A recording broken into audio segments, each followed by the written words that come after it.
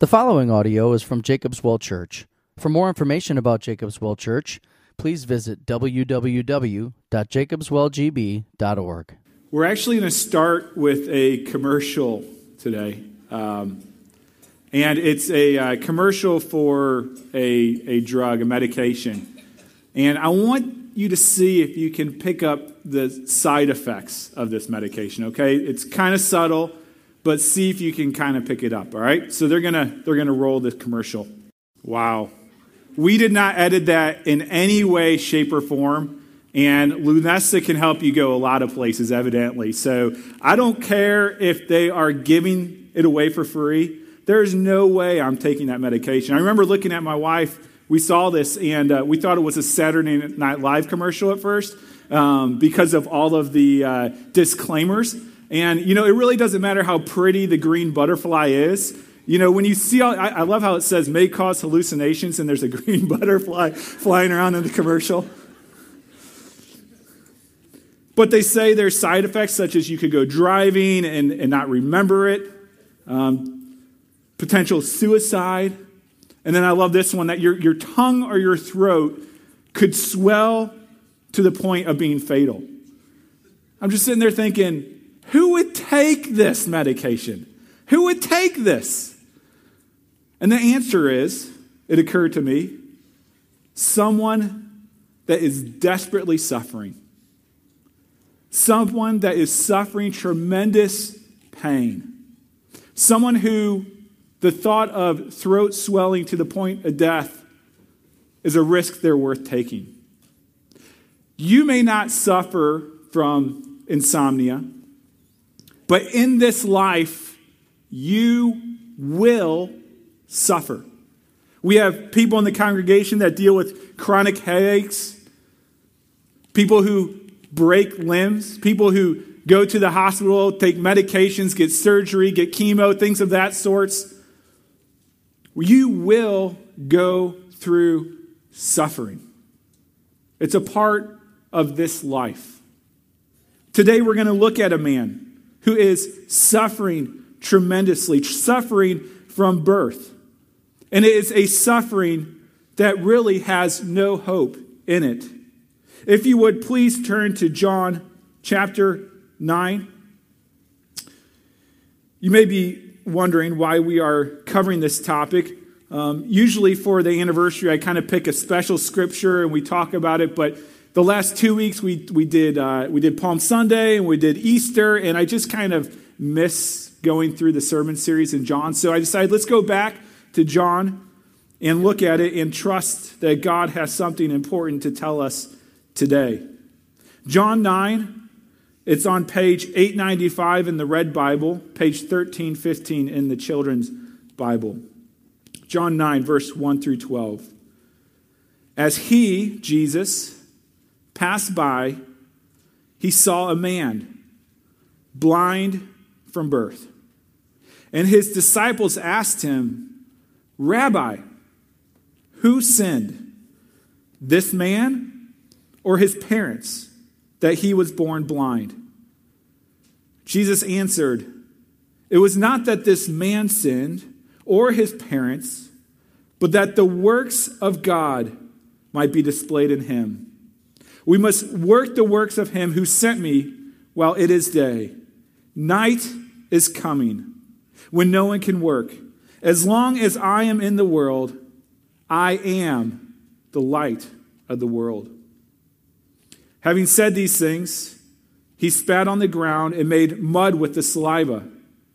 Then he anointed the man's eyes with the mud and said to him, go wash in the pool of Siloam, which means sent. So he went and washed and came back seeing. The neighbors and those who had seen him before as a beggar were saying, is this not the man who used to sit and beg? Some said, it is he. Others said, no, but he is like him. He kept saying, I am the man. So they said to him, then how were your eyes opened? He answered, the man called Jesus made mud and anointed my eyes and said to me, Go to Siloam and wash. So I went and washed and received my sight. They said to him, Where is he? He said, I do not know. Let's pray. Lord, as we come to the topic of suffering, a difficult subject, we pray that the hope of a loving God would flood our hearts. We pray this in Christ's name. Amen. Here's the question. If God is good and he is in control over all things, why do people suffer? If God is good and he is in control of all things, even suffering, why do people suffer? This is one of the biggest objections to the faith. It's a question that I hope all of you have asked, because it is an honest question and it is a good question. Either in the midst of your own suffering or seeing suffering on TV, our hearts ask the question, if God is good and he is in control of all things, then why is there suffering? Well, let me start by confessing to you that this is an extraordinarily difficult topic. It is one with no pat answers, no easy answers. We can't reduce it to a formula. You know, I went to seminary. I've been preaching, teaching for 3 years now. I probably know the Bible better than almost all of you, except for Ron Young. And yet I know maybe a 1% of 1% of 1% of all the knowledge and wisdom of God. And so our knowledge is so small and so finite. So to think that we can study the topic of suffering and say, yes, now I understand it, now I'm satisfied, it's silly to think that we'll get there, because God is so much wiser than us. He knows so much more. But with this topic of suffering, God does not leave us without answers. He tells us through his word the hope that we have in Jesus Christ. So today we're going to ask 3 questions in relation to suffering. 1, what are the causes of suffering? 2, what are the purposes of suffering? And 3, what are the responses to suffering? So what are the causes, the purpose, and the responses to suffering? First, the causes of suffering. Notice here in verse 2, what did the disciples say? The disciples asked Jesus, Rabbi, who sinned, this man or his parents, that he was born blind?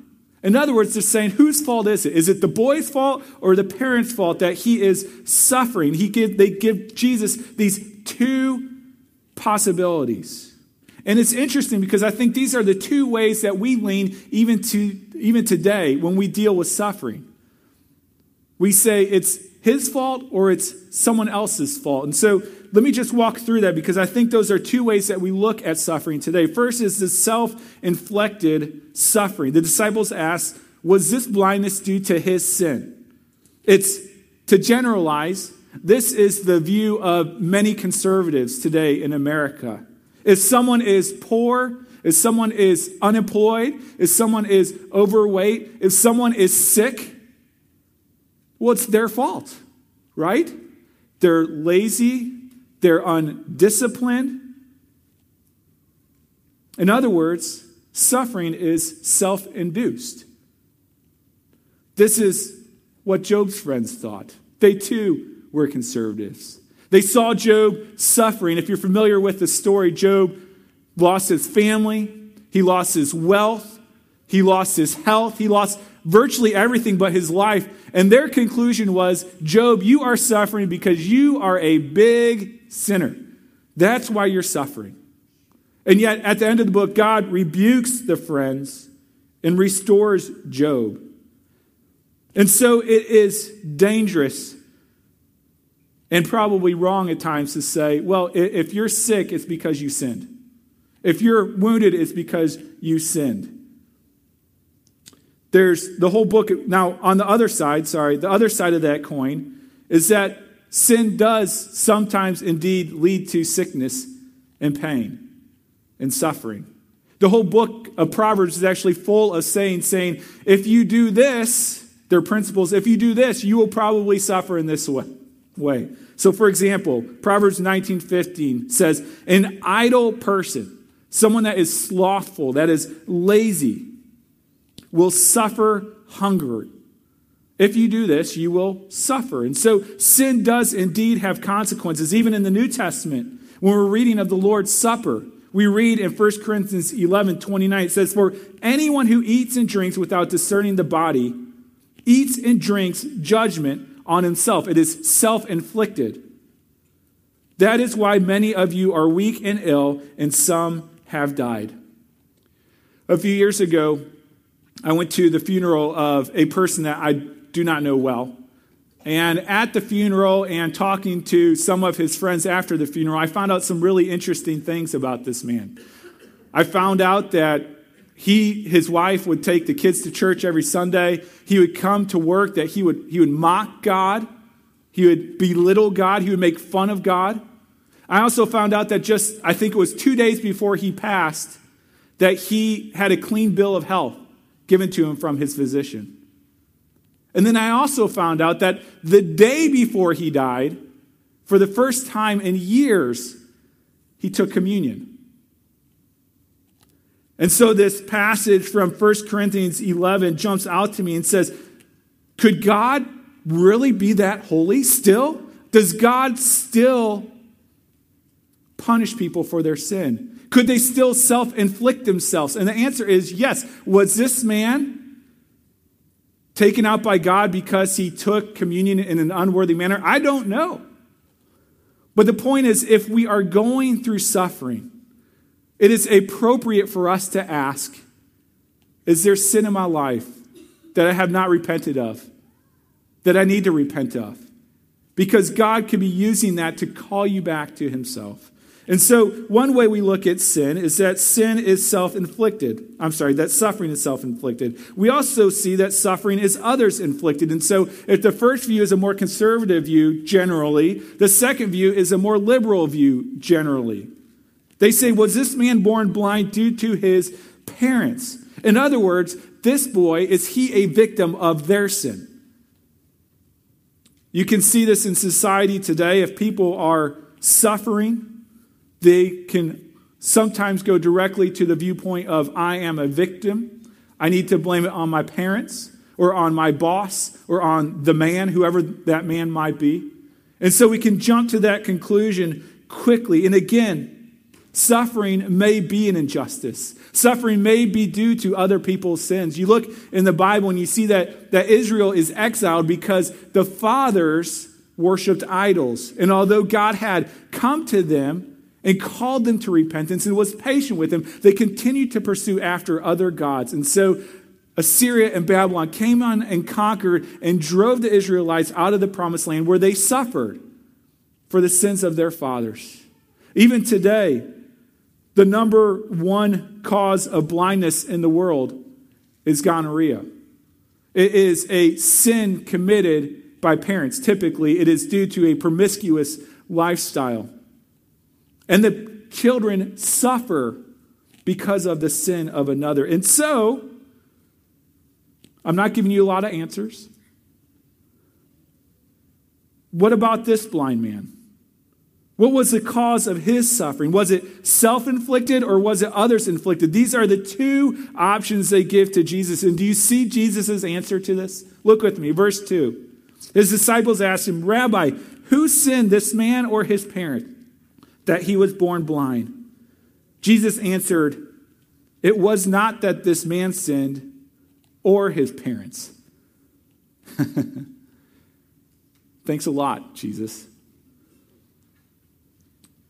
Jesus is not discounting the fact that sometimes particular sin can lead to particular suffering. He's not discounting the fact that sometimes the sin of other people can lead to our suffering.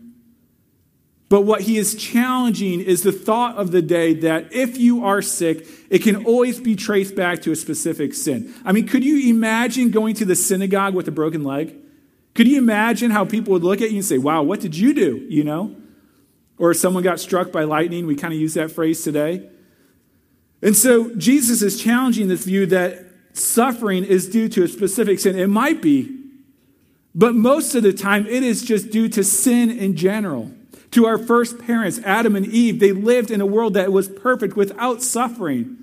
And yet they chose to eat the forbidden fruit. And through their sin, they introduced into the world suffering, pain, and death. And so, why is the blind man suffering? Jesus actually never gives us the answer. Jesus is far more concerned to tell us the purpose of the man's suffering. And so that's what we're going to look at. What is the purpose of his suffering? John 9:3 again. Jesus answered, "It is not that this man sinned or his parents." Now listen close. He gives a purpose.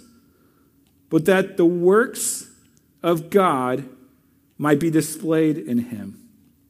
That the works of God might be displayed in him. God is in control of all things.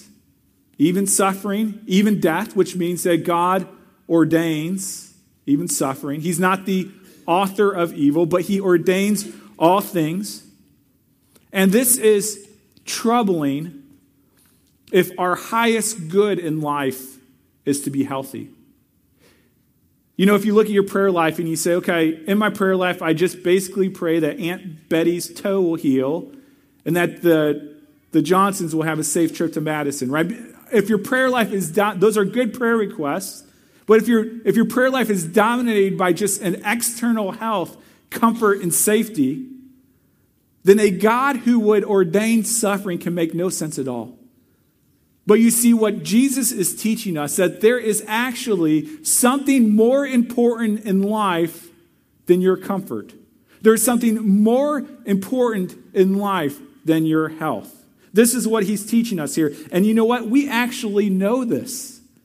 We know that there is something more important in life. In this passage, verse 3 again, Jesus says that the works of God might be displayed, which is outgoing, right? A display case shows off to other people, in him, which is internal. And so to summarize, Jesus says that God is using suffering to do a more important work in us and through us.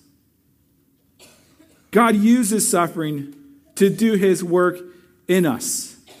If you are a child of God, God ordains suffering for good, always. It is hard to believe, but he does. The writer of Hebrews illustrates this very helpfully for us. Hebrews 12, 5-11, you can follow along on the screen. Says, "My son, do not regard lightly the discipline of the Lord, nor be wary when reproved by him. For the Lord disciplines the ones he loves and chastises every son whom he receives. It is for discipline that you have to endure. God is treating you as sons. For what son is there whom his father does not discipline? If you are left without discipline, in which you all have participated, then you are illegitimate children and not sons.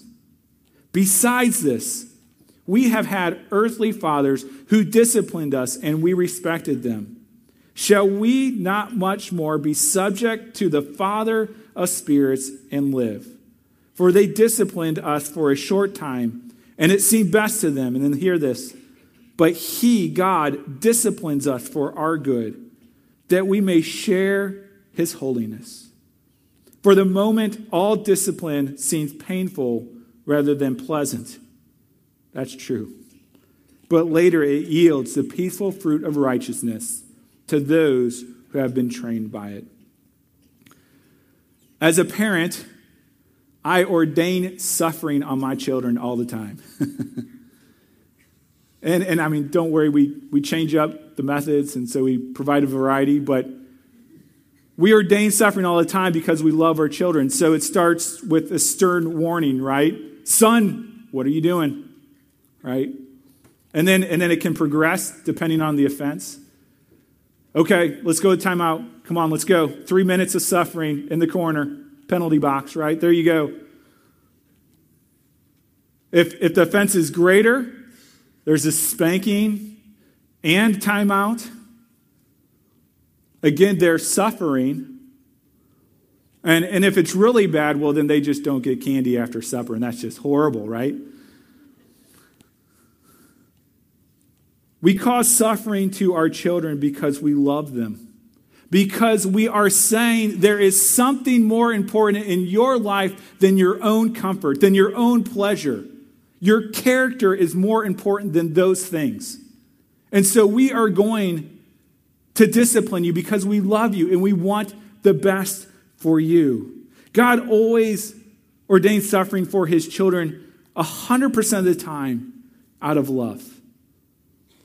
Romans tells us that God works all things, not some, but all things for the good of those who love him. But it is hard, as Hebrews tells us, that when he is disciplining us, it seems unpleasant, but it yields the peaceful fruit of righteousness. If you come along someone who has gone through a tremendous time of suffering, and you ask them and you say, hey, would you like to go through that suffering again? They would say, there is no way I want to do that again. But if you ask, if you could go back, if you could reverse the clock and you could prevent yourself from going through that time of suffering, would you do it? Almost unanimously, people would say no. They would say, God did too much in my life. He did too much in my heart at that time. It is more precious than the suffering that I went through. I had the privilege to go to Europe when I was in junior high, and I got to see these great sculptures made of marble. And the craftsman, the artist, would slowly take a hammer and a chisel and chisel away the marble until there was this beautiful human being. God chisels away at us through suffering to conform us into the beautiful image of Jesus Christ. And so one of the purposes of suffering is so that God can work in us. We also see that God ordains suffering to do his work through us. Verse 3, Jesus answered, but that the works of God might be displayed outward in him. It's almost as if this blind man became a display case for God, a walking advertisement, and that is indeed what he was. Jesus claims in verse 5 to be the light of the world, and then he heals the blind man. The blind man goes out. The neighbors say, who is this guy? Are you the one who was blind who can now see? And he says, yes, I am. God was showing his glory through this man's suffering. He was showing something deeper than physical health. Jesus was showing that though our hearts are blind from birth, Jesus can make them see. Jesus can make us see God. God ordained this man's suffering to display God's work through him to a watching world. In 1873, there was a young Belgian missionary who traveled to Hawaii to minister to the leper colonies. I don't think they're there anymore, but went to minister to the leper colonies in Hawaii. And he was there for 12 long years. And it was what we would say a failed ministry. And he was, after 12 years, he decided to go back home to Belgium. And as he stood on the pier, getting ready to load the boat to go back home, he noticed on his hands that there were white patches, which meant only one thing, that he had contracted leprosy. Because of that, he goes back into the town. And the people gather around him. And they get to hear the proclamation of the good news of Jesus Christ. You see, it is a privilege to suffer for Jesus Christ. Colossians 1:24, Paul says, I rejoice in my suffering for your sake, for the sake of his body, that is the church. And so what we are learning is there is something more important than life than physical health and physical comfort. There is a kingdom of God that is going forth that is more precious than an easy life.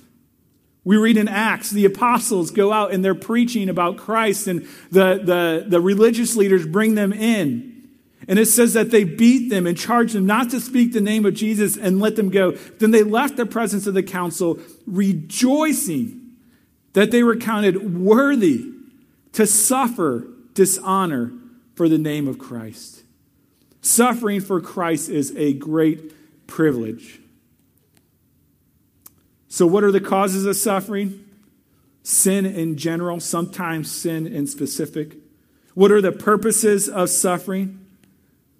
For God to do his important work in us and through us. Finally, what is our response to suffering? How should we respond to a world of suffering? One might think, well, since God ordains all things, we should just let it go. But that is not the words of our Savior. Look in verse 4. We must work. We must work the works of him who sent me while it is day. Night is coming when no one can work. I think Jesus is talking about his crucifixion through Pentecost. But he's saying, night is coming. As long as I am in the world, I am the light of the world. So Jesus says we must do the works of God. Now, what are the works of God? Well, we can tell by looking at Jesus in this passage. As you see, the disciples see this man merely as a blind beggar. That is his identity for them. And they use him for theological purposes to say, tell us about how God views suffering. How does this work out? That is not how Jesus views him. You know, if anyone had excuses not to stop for this man, it was Jesus. He had a gospel to proclaim to thousands of people. He had to prepare his disciples before he died, and yet Jesus stopped to love this man, to heal this man, to help reverse the effects of the fall. Jesus wasn't merely interested in talking or teaching. No, Jesus was interested in doing the works of God. And so if you're here today, we are posed with this heart-wrenching question. Are you doing the work of God? Not just going to Bible study, learning, or teaching, or accumulating information, but are you doing the work of God? Are you actively helping people who are suffering? The women's leadership ministry met Saturday morning, yesterday morning. I got a phone call yesterday. And they said there's this family that's going through a lot of suffering. They're not part of Jacob's Well. But they're going through a lot of suffering, and we really want to love them and care for them and help them. That's great. These are women who believe in all their heart that God is sovereign over all things, but know that we are called to do the work of God to bring his redemption in this world. And so we are called to work, to eliminate suffering and pain in the lives of those around us, to stop and to care for their needs. This is the work of God. This is the work of Christ. Christ stopped for this blind man, but Christ also stops for you. Jesus did not remain in heaven, but he came down to earth. He came when we were suffering, when we were helpless, when we were blind, and he stopped and he came, and at the cross, he took on our suffering. He took on your suffering. He took on your sin, and he paid it in full so that we could look forward to a day where there will be no more suffering for all eternity. And that leads us to the last part, the last response we are to have to suffering, and that is to believe. Look in verse 6. Having said these things, Jesus spat on the ground and made mud with the saliva. Then he anointed the man's eyes with the mud. Side comment, yuck, all right? And Jesus said to him, go wash in the pool of Siloam. So this man could have been offended. He could have wiped it off and tried to punch Jesus. But he didn't. He responded by faith. It says, so he went and washed and came back seeing. Some of you are here today, and you are going through tremendous, unspeakable suffering. Suffering that, quite honestly, I cannot relate to. Suffering that I have never gone through. And unless Jesus miraculously heals your body in this life, which he might, you will suffer until you die. But for those who trust in Christ, who believe that Christ bore the penalty for our sin, the suffering for our sin, we have this great hope that we have a heaven to look forward to, a glorious place where there will be no more suffering and no more pain. And so we are called to believe in Jesus Christ and to believe in his kingdom that is to come. Let me end with this. If you have been watching March Madness, you may now know who Kevin Ware is. He is a Louisville player, and last weekend, I believe it was, he went to block a shot. He came down awkwardly, and he snapped his leg. I won't give more detail than that, but the players around fell on the ground crying. Some players on the bench threw up because it was such a horrible-looking injury. Kevin underwent surgery, and he has a long road ahead of him, a long road of suffering. It will be a few months before he can put any pressure on his leg, and then he will have at least 6 months of rehab, suffering, painful rehab. But the hope that he has in the midst of that suffering is that he will get to return to the game that he loves, pain-free. This is what the apostle reminds us. This is the hope that we have, greater even than what Kevin has. He says it in Romans 8:18, "For I consider that the suffering of this present time are not worth comparing with the glory that is to be revealed to us." 2 Corinthians 4:16, "So we do not lose heart, though our outer self is wasting away," and we know it's true.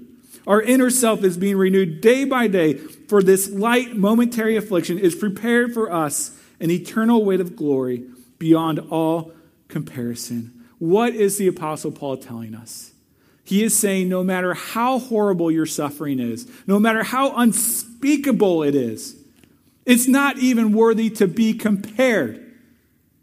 To be compared to the glory of heaven. No matter how horrible your suffering is now, when you will get to heaven, you will say, that was only a light, momentary affliction. For all who believe, this is the hope we have in Christ. Though we may suffer here, we are bound for a promised land where there will be no more suffering and no more pain. Let's pray. Gracious God, we thank you for the hope that Christ brings, that he heals us from the inside out, God, and that there will be a day where there will be no more suffering or pain. We rejoice for the hope that we have in Jesus Christ. In his name we pray. Amen.